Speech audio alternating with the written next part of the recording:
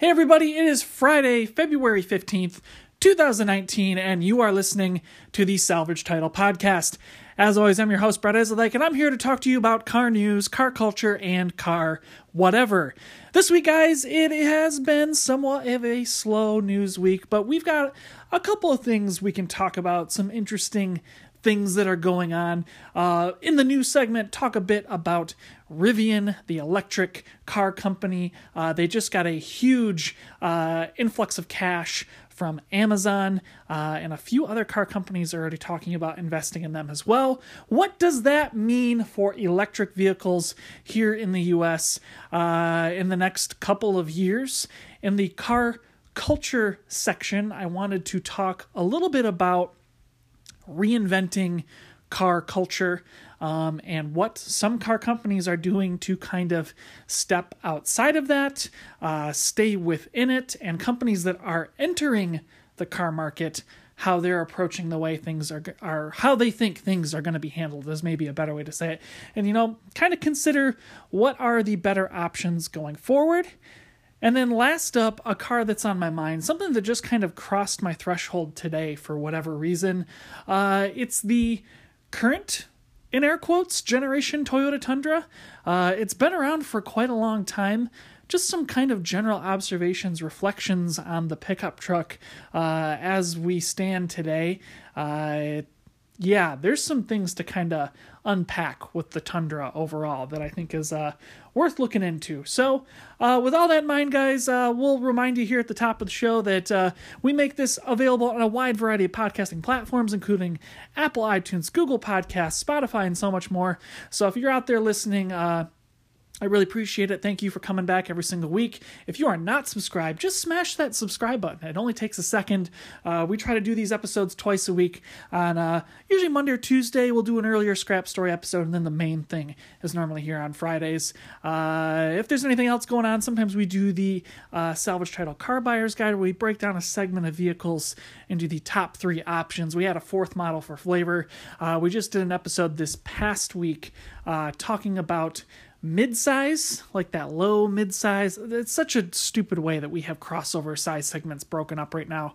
But the mid-size 2-row crossover segment. So if you're interested in looking at some of those larger crossovers, might be worth a listen to hear what I think might be a good option out there. But anyway, guys, after the bump, perhaps with an ad break, we will talk about the Rivian electric car company news.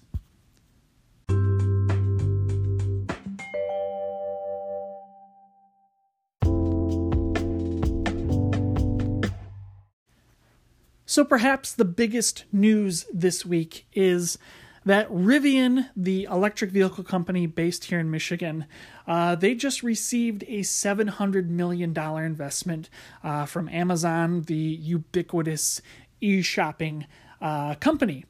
Now, if you don't remember, Rivian announced back at, I believe it was the Los Angeles Auto Show at the end of 2018, that they are working on a full-size pickup truck and a full-size SUV to go on sale, hopefully, by the end of 2019 on into 2020, that would have 400 miles of range and would be able to tow and haul at ratings similar to that of an F-150 or a Silverado. Now, Rivian kind of came out of nowhere. I don't think a lot of people were really paying attention to what they were doing. They have centers of operation based in Michigan, Indiana, California, as well as over in Europe. I believe it's in the UK. They're designing very cool vehicles, but there aren't a lot of practical bits of information coming out of them. We don't really know a lot about how these vehicles are going to be built, how they're going to be operated, what kind of designs the battery uses. And I think that's kind of worrying, I guess, to a little extent, when you consider that they want to have these vehicles on sale in the very near future. Now, I think the big question, number one, I guess we'll focus a little bit more on that, is what these vehicles are. Them being a full-size pickup truck and a full-size SUV. Rivian is looking to jump into the marketplace in a very different way than how Tesla has done it, how Faraday Future had planned to do it, how Lucid Motors is looking to get into this system, and really kind of flies in the face of where every major auto manufacturer is looking to jump in. And going for the big pickup truck, going for the big SUV, they're really looking to grab a part of the market, especially here in the United States and Canada, that focuses in on those vehicles as their day-to-day mode of transportation. With 400 miles of range, it's a little bit shorter than what a big pickup truck can do, especially with the more fuel-efficient V6 options. With similar towing and hauling capabilities, you're not really losing out too much there. I think the big question right now on that kind of technology is how well it does in high or low temperature situations, and how well that battery can hold up in terms of like high use cases. So, if you're towing a large amount of weight behind your vehicle, it's a hot summer day, you're going up a steep grade, how is your performance going to be affected in that situation? Just the same if it's very cold, how much range are you going to lose? Or, let's say it is an optimal temperature kind of afternoon, you're out in the mud, you're off-roading, you're on a work site with this pickup truck. What kind of danger do you face if there's any kind of knock against the floor where that battery would presumably be stored? You don't want to have a fire danger or an electrocution danger when you're out there actually using your truck the way it was designed, presumably, to be used. Now, moving aside from that, knowing that Rivian, hopefully, presumably, with this kind of investment, has their stuff together, what does Amazon want to get out of this project? Amazon, of course, is the largest company in the United States. I believe they have one of the highest stock traded values right now. Its CEO, Jeff Bezos, is the richest man in America. They've got money to burn. They've got time to invest in other companies beyond their own e-commerce platform. And, that is evident, of course, in Amazon expanding to physical bookstores of all things, creating their own grocery store chain, which they plan to expand outside of Whole Foods here in the very near future. Amazon has ways in which to make some money, even though they lose lots and lots and lots and lots and lots of money with Amazon Prime every single year. It's all about, gathering data. It's about seeing what you want to buy and catering your options that are presented to you on their platform to make more money out of you as a consumer. As much as I don't really feel like the Amazon Go shopping stores are that big of a deal, they are a very novel and very interesting concept. Having their own car company is something completely different that we have not seen here in the United States really ever.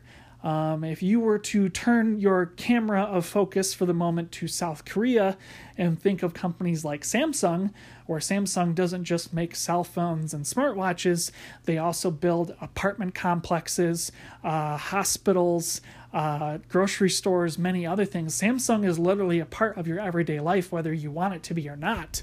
And I think to some extent, Amazon might be trying to make the same kind of play by purchasing an electric car company.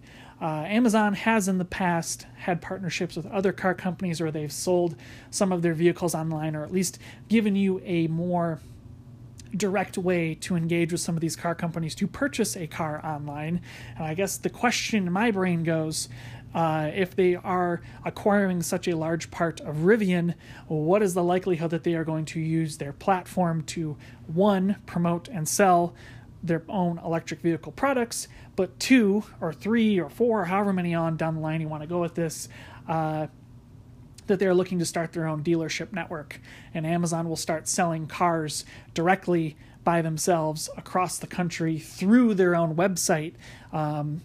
That, I think, is a very interesting prospect, not unlike what CarMax does, but I think we're jumping quite a few spaces ahead here.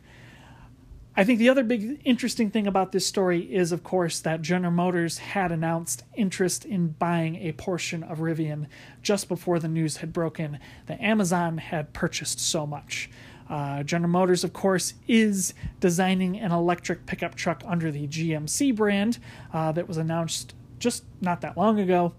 Ford has also announced an EV version of the F-150, of the next-gen F-150, of which prototypes have already been seen here in Michigan, operating on a prototype basis. What would GM have gained from purchasing any portion of Rivian, and will they end up making that purchase in the not too distant future? That, I think, is a really interesting thing where, again, we don't really know a whole lot about what kind of technology Rivian would be bringing to the table for General Motors. Is it motors? Is it the batteries themselves? Is it the platform? Is GM just looking to clear up space in the market for themselves with their electric Sierra? I think that might pose a more interesting question to me. General Motors is, of course, I think it's still the largest car company here in the United States. So I don't think they want to take a new threat in the pickup truck segment lightly, especially with the weakness that the Silverado and Sierra have already faced going on right now. That's a whole big other mess. But yeah, it's really curious to me how this has worked out. I think this is a situation that poses a lot more questions than answers.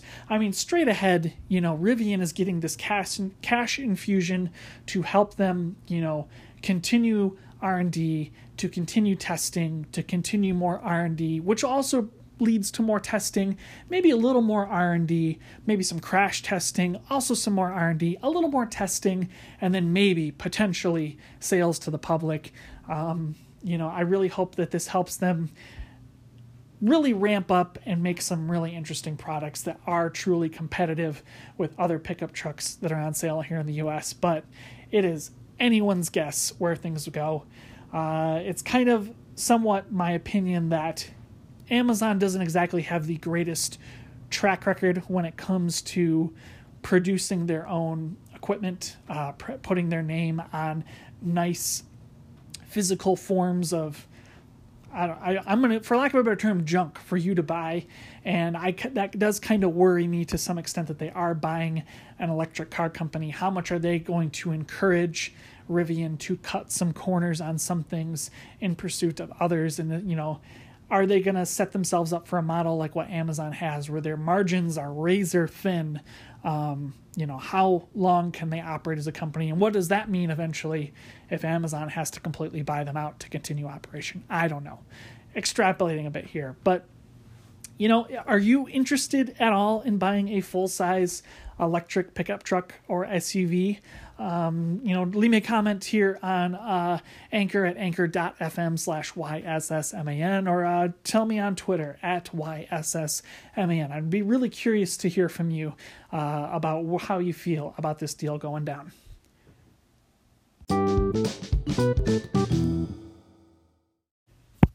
So up at the top of the show, I mentioned in the car culture segment, we kind of wanted to discuss where things go next for car companies. Where are those revenue streams? Where is the innovation for car companies that need to cater to young people going into the future?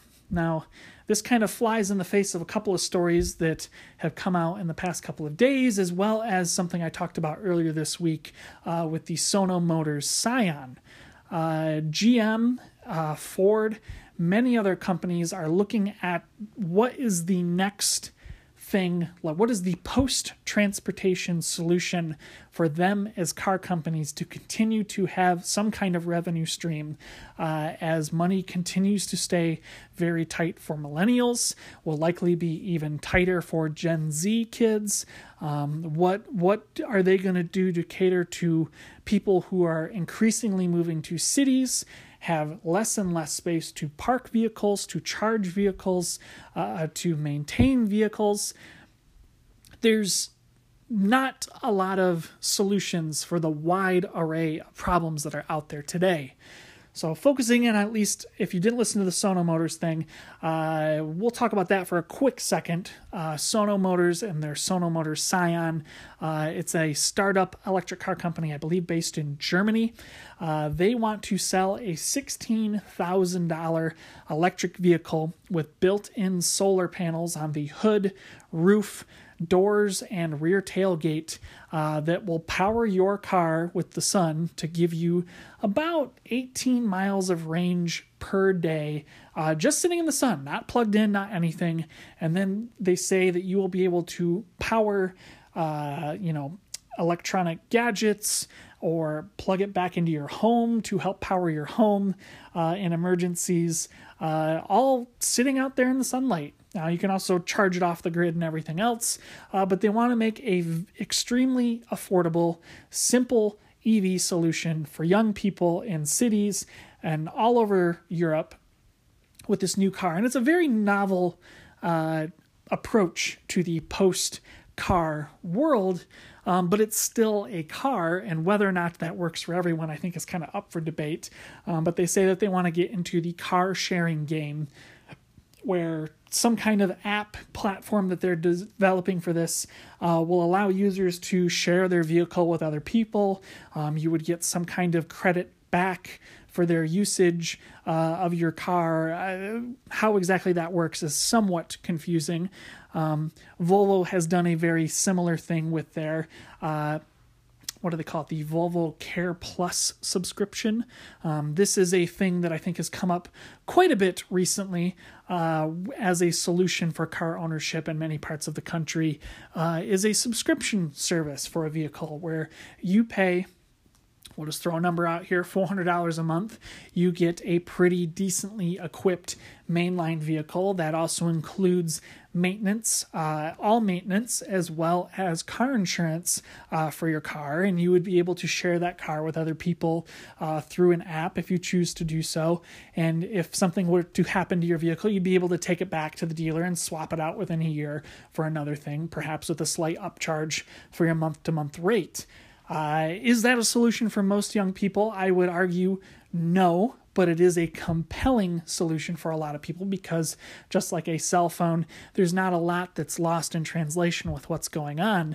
You know what to expect. It gives you a lot of peace of mind that you don't have to take care of your vehicle in the way that buying a used car would likely cause you to have to do.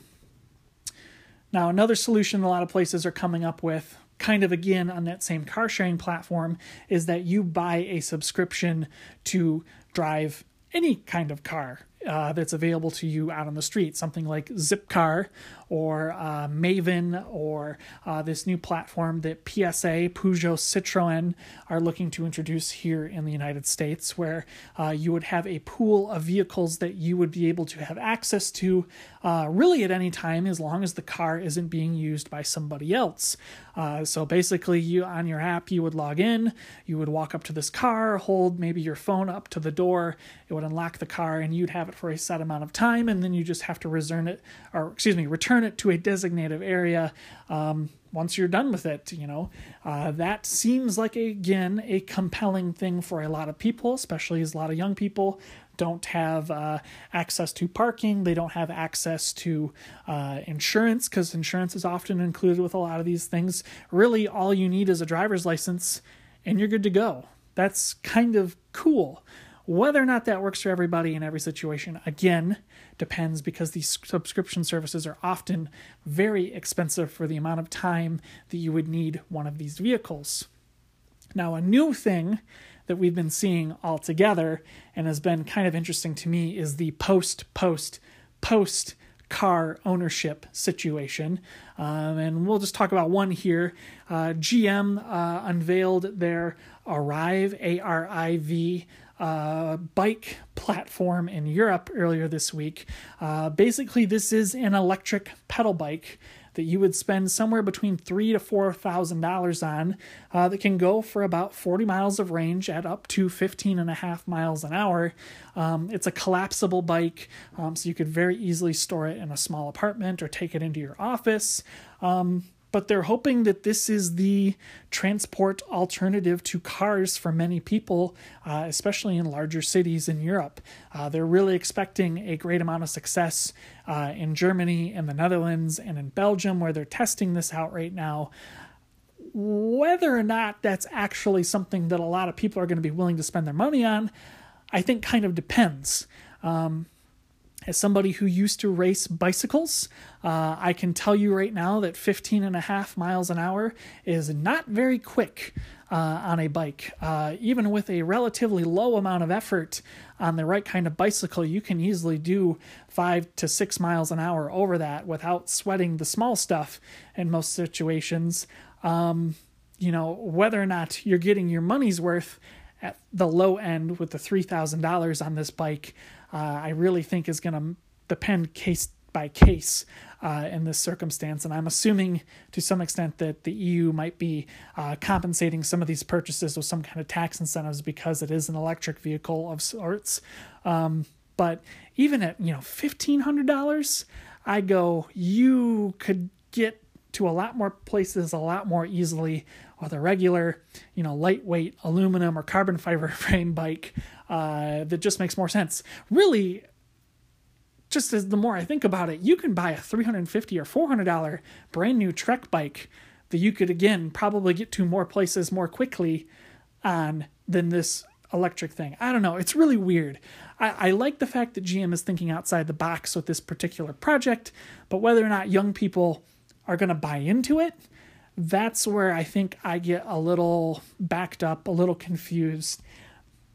I don't know. There are a multitude of problems and not a lot of solutions for young people. I think, really we have to face down the fact that young people want to live in smaller communities. And by smaller communities, I mean more tightly built communities. Young people want to live in cities and more strictly urban areas.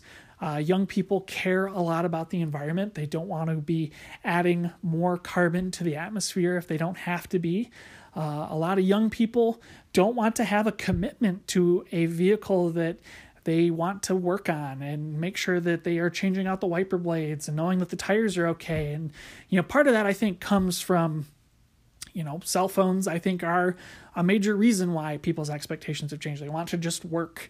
And that isn't always the case with a lot of cars these days. And I think a lot of people, have become impatient with the idea of having an automobile.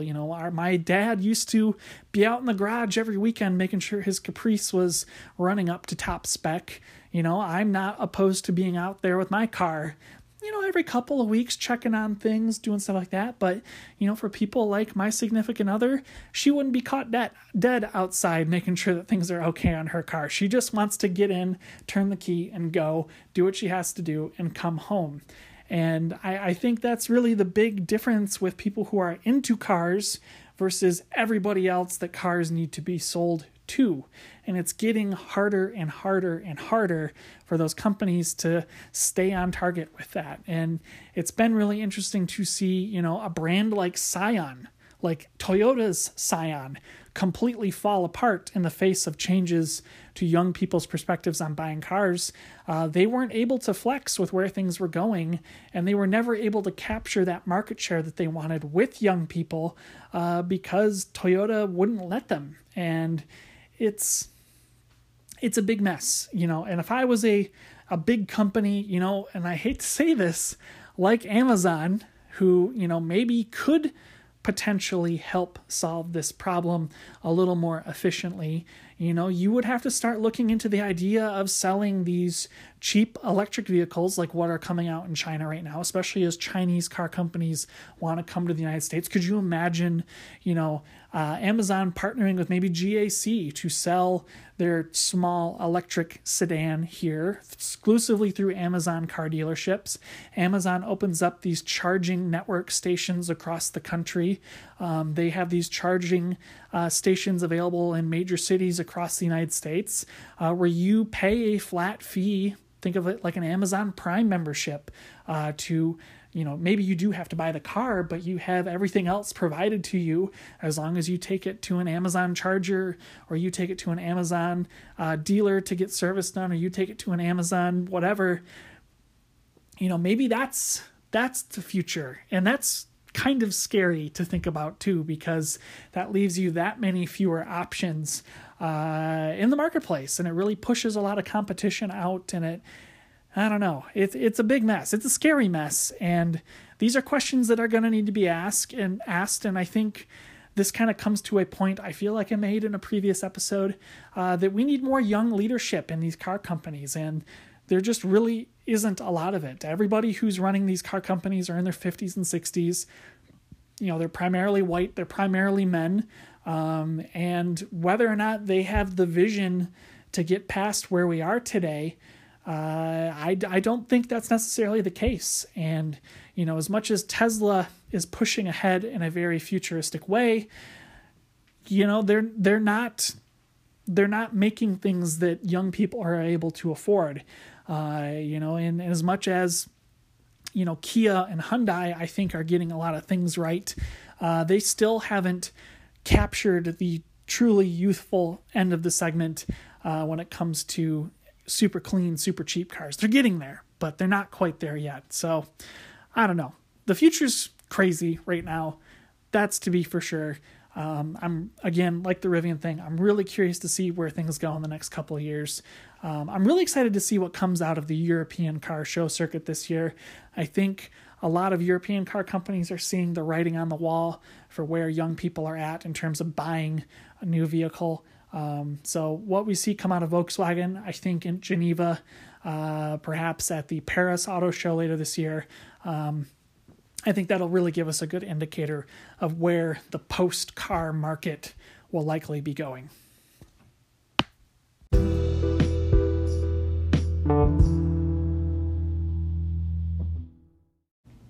So last up, a car that's on my mind, and it's actually a pickup truck. It's the second generation Toyota Tundra.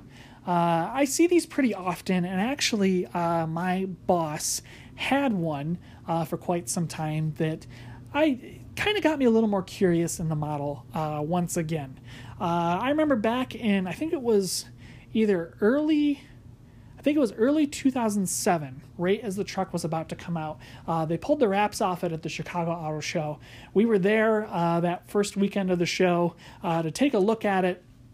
And my dad and I really came away impressed with the overall execution of the truck, but we couldn't get past the brand loyalty with General Motors, let alone knowing that Ford and Ram made arguably better trucks than the Tundra.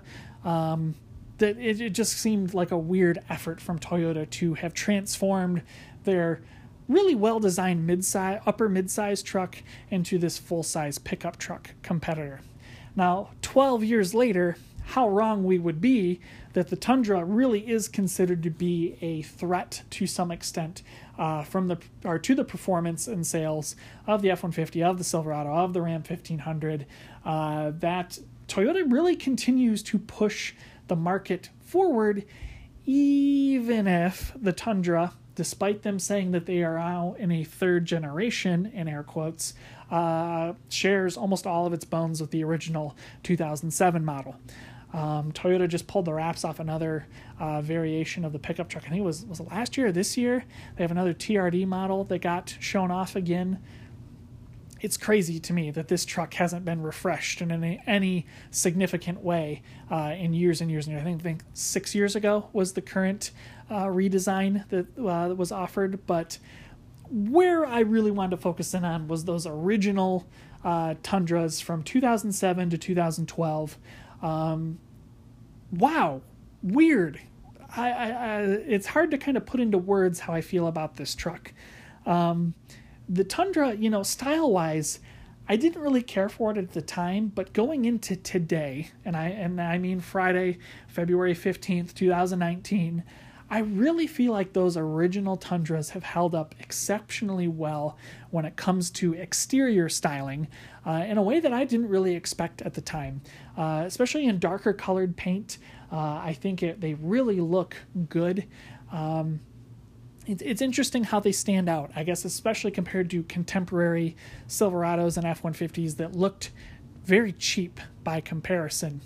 What hasn't exactly held up well to some extent with the Tundra is the interior of the vehicle.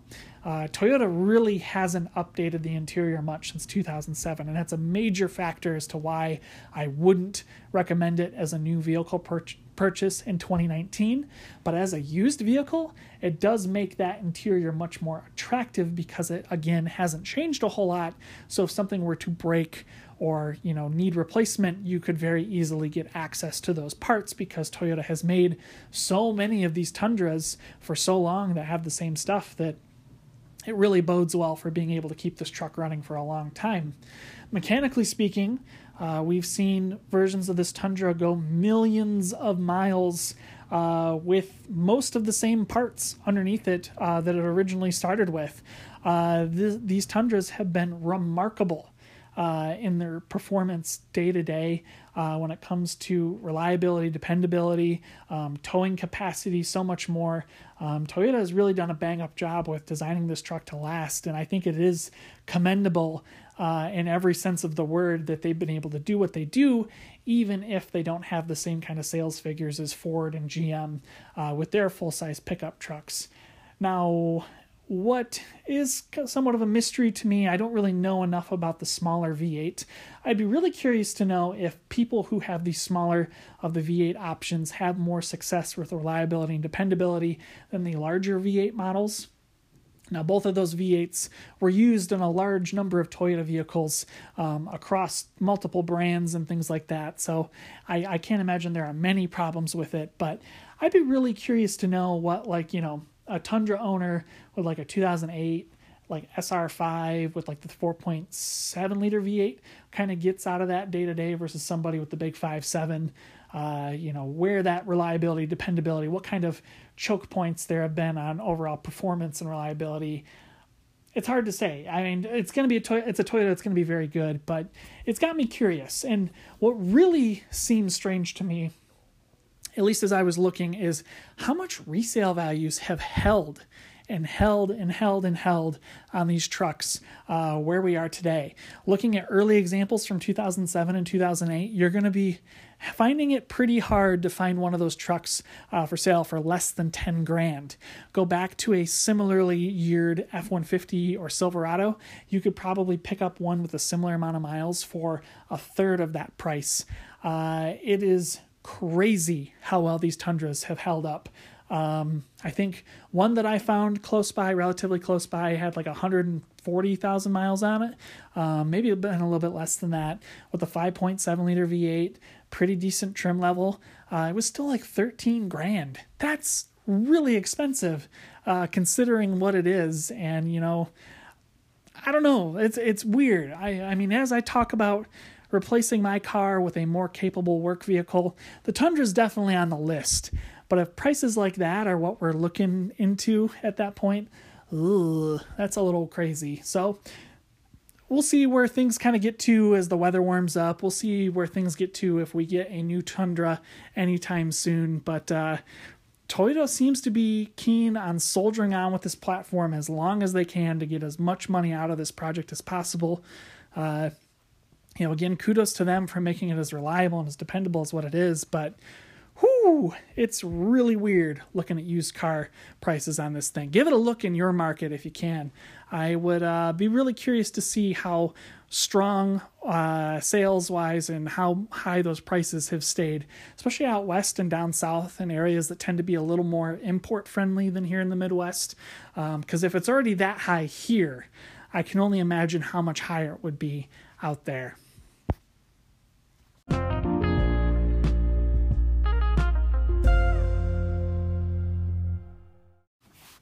All right, guys, that just about wraps up this episode of the Salvage Title Podcast.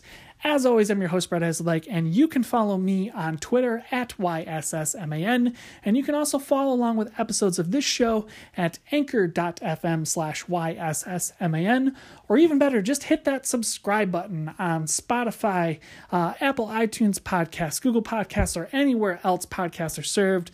We do this thing for free. Usually we post a short episode on Tuesdays, and then we do a longer one here on Fridays. So really appreciate it to have that subscription from you. Other stuff that's going on, well, we're kind of waiting for the Geneva Auto Show to pop up soon. The New York Auto Show is in the not too distant future. So Auto News is kind of going to be a thing that kind of comes on a day-to-day basis. We'll see what happens in these next few weeks. But until then, guys, I hope you are having a safe, lovely, enjoyable week. I know the snow is back here in Michigan after it was gone for a few days. It is downright cold today. So stay warm, enjoy the rest of your Friday, have a great weekend, and we will see you again early next week on the Salvage Title Podcast. See you later.